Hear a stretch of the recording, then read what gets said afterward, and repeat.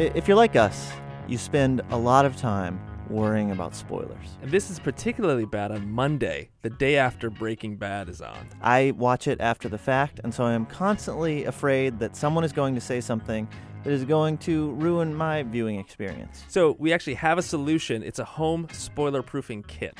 We're cutting out little signs. They say, "I haven't watched blank yet. Please no spoilers." I'm attaching that to a headband and wearing it so when people look at me, they know not to talk. Exactly, and if you want to look less like an idiot, we have a smaller version that you can just tape to your lapel or breast pocket that says, "Hi, I haven't watched," mine says Bones, "yet. Please no spoilers." So we've even made up a home spoiler-proofing kit for you. You can download it, cut it out, and make the rest of your TV watching life safe and secure. You can find that at howtodoeverything.org. This is How to Do Everything. I'm Ian. And I'm Mike. On today's show, we have some tips on how to get out of jury duty. And we also have a toilet of the week. But first, this is from the BBC. Now, what you're about to hear, this is a really amazing feat of news reading. This was done live. The authorities in Hawaii are changing the format of the island's ID cards because of complaints by a woman whose 35-letter surname wouldn't fit. Janice Keihana Iku Kuakahihulihe Kahaunele, whose traditional Hawaiian name comes from her late husband, said she would never consider using a shortened version because she loved the Polynesian culture. Ms. Keihana Iku Kuakahihulihe Kahaunele also rejected suggestions that she could use her maiden name, Worth. So how do you get ready for a challenge like that, reading a 35-letter name? The hero who did it, who you just heard reading, is on the line with us now. His name is Neil Sleet. So, first of all, Neil, we're both very impressed with your work. I think I was lucky. Afterwards, I thought to myself, why did I agree to do this? It's live. If I get it wrong, it's going to be very, very embarrassing. How long did you have to prepare before you had to read that story? I had about 40 minutes, and in the first 10 minutes, I managed to find on the internet the lady herself pronouncing her name, so that helped. And then I spent another 10 minutes writing it down in a form that I knew I could use on air, and then I had another 20 minutes to kind of rehearse it. Is her name the most challenging name you've ever had to say? I think it is, actually. It definitely is. It's certainly the most challenging one I've ever had to do on air. And in that moment, did anyone come up to you afterwards? I just imagine there would be applause in the control booth once you got through with that. Well, it's self-operated, the news studio, so I was in there on my own. And I walked out expecting the editor to be there going, "Well done." And he looked at me and I raised my eyebrow and he said, I missed it. So when you wrote it out, in a way that would make it easier for you to read, what did that word look like? It was on 2 lines, and it was, let me just count them, I've got it here, 8 words, 4 on each line.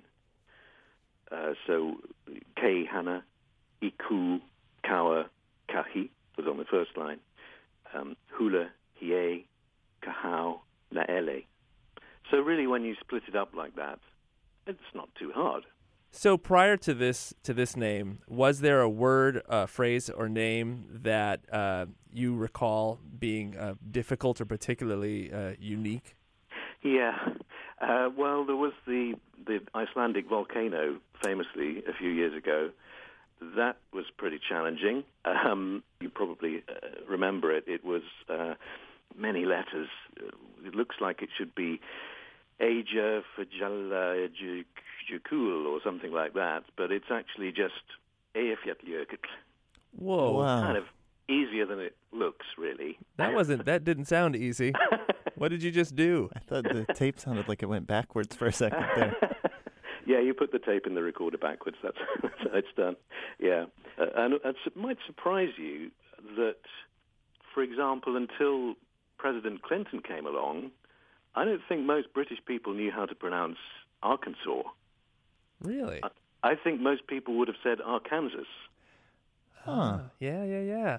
I certainly heard that once or twice until people got used to the idea. Oh, among British broadcasters. Yeah, sure. Huh. Yeah. Do you have a lot of British actors come over to the States and then play American characters, and they do it, and it's very convincing. Do you have a convincing American impression or an impression of an American accent? You're going to ask me to do one? Sure. Well, I don't know. I guess I'd probably talk like that rather than how I talk. Yeah, you see, I can't do it. No, that's excellent. Okay, well, here's a challenge. In an American accent, how would you pronounce this woman's name who couldn't get the Hawaiian driver's license that she wanted? Oh, really? I don't know. Would it be different? I guess. Let's have a go. Ke hane kukau kahi hulahi e kahaunele. Yeah, that's close. Yeah. I think so. It was maybe a little like a surfer dude, the way you said it. Yeah. Yeah, I can hear what you're saying.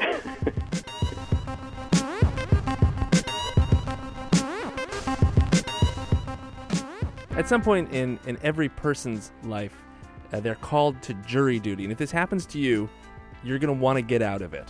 On the line with us now is lawyer and writer Kevin Underhill.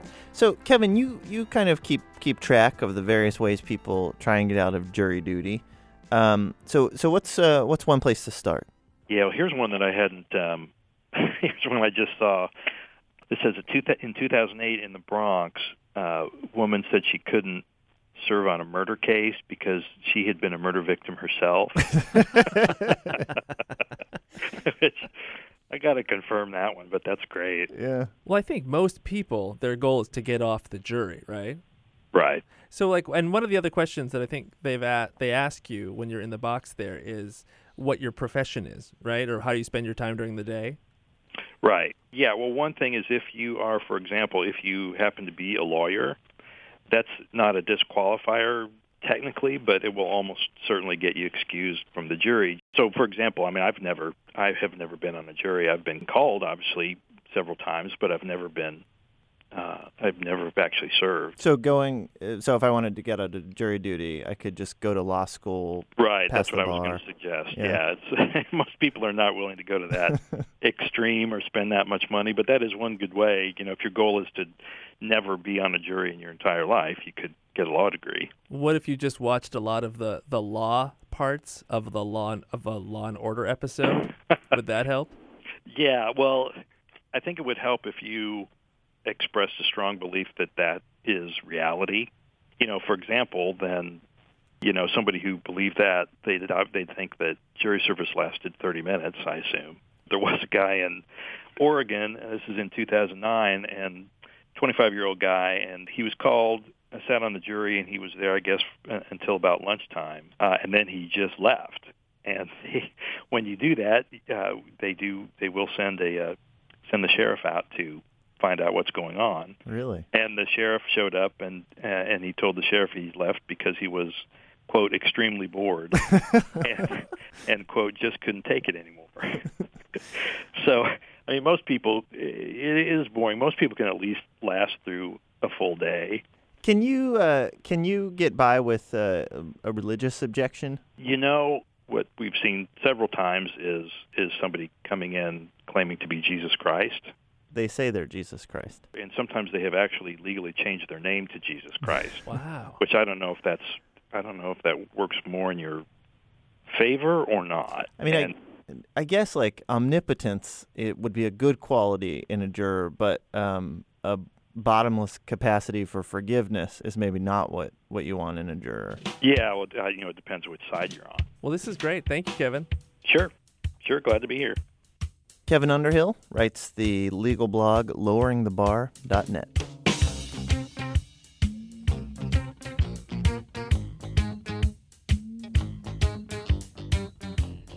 We got a note from Juniper. She says she listens to our podcast while taking pictures of things she's selling on eBay. Juniper, these next 15 seconds are for you. I wanna be a billionaire so freaking bad. Buy all of the things I never had. What are you picturing that Juniper is selling on eBay? I would think like a lot of vases. Yeah. Like a lot of pottery that she's received as gifts. I'm imagining imitation Hummel figurines. Not even real ones. Nope. Juniper's trying to get away with something. I see my name in shining lights.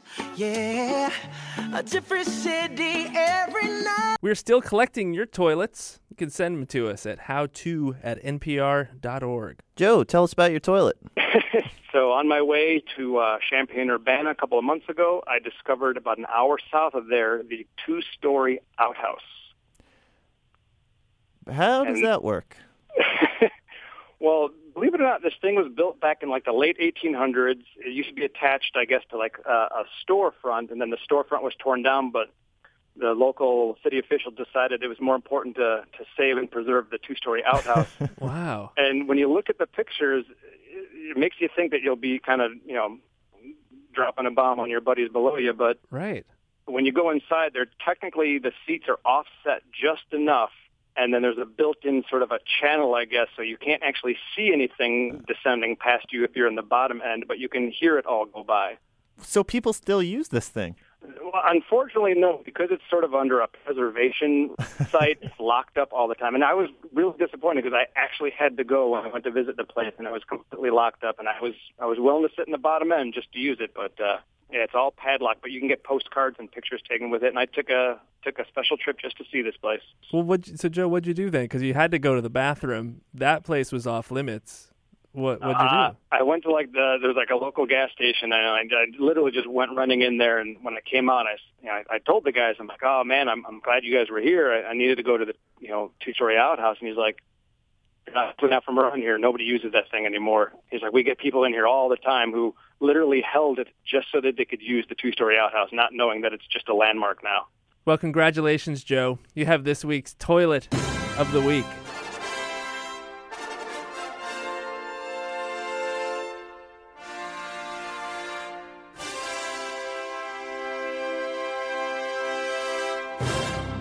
I figured I'd get two because it was a double-decker. Yeah, we'll play it again for you. Thank you so much.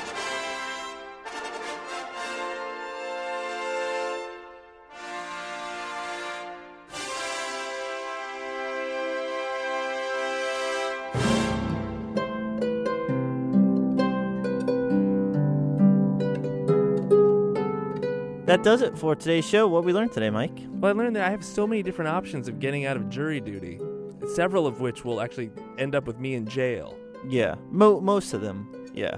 Do you think actually going to jail would be better than being in a jury? You'd probably get a chance to work out. Mm-hmm. You'd meet some new people.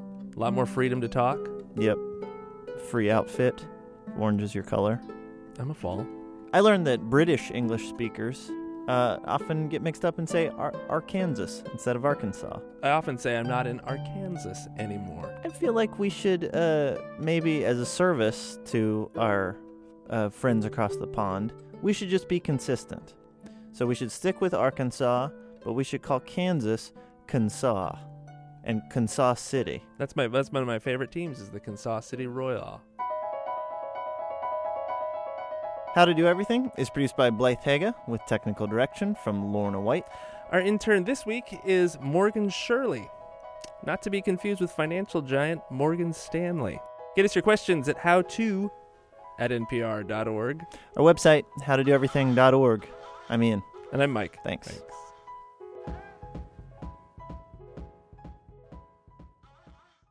Hey, while we have you here, one of our jobs is part of our job is we go through kind of reading all the newspapers in the world every day. And occasionally we'll come across a headline in a British paper, which is so filled with British English that we cannot interpret what it means. Ah, okay. So this one is from the Mirror. Bubblegum called Camel Balls sold to girl, 7, gives mum the hump.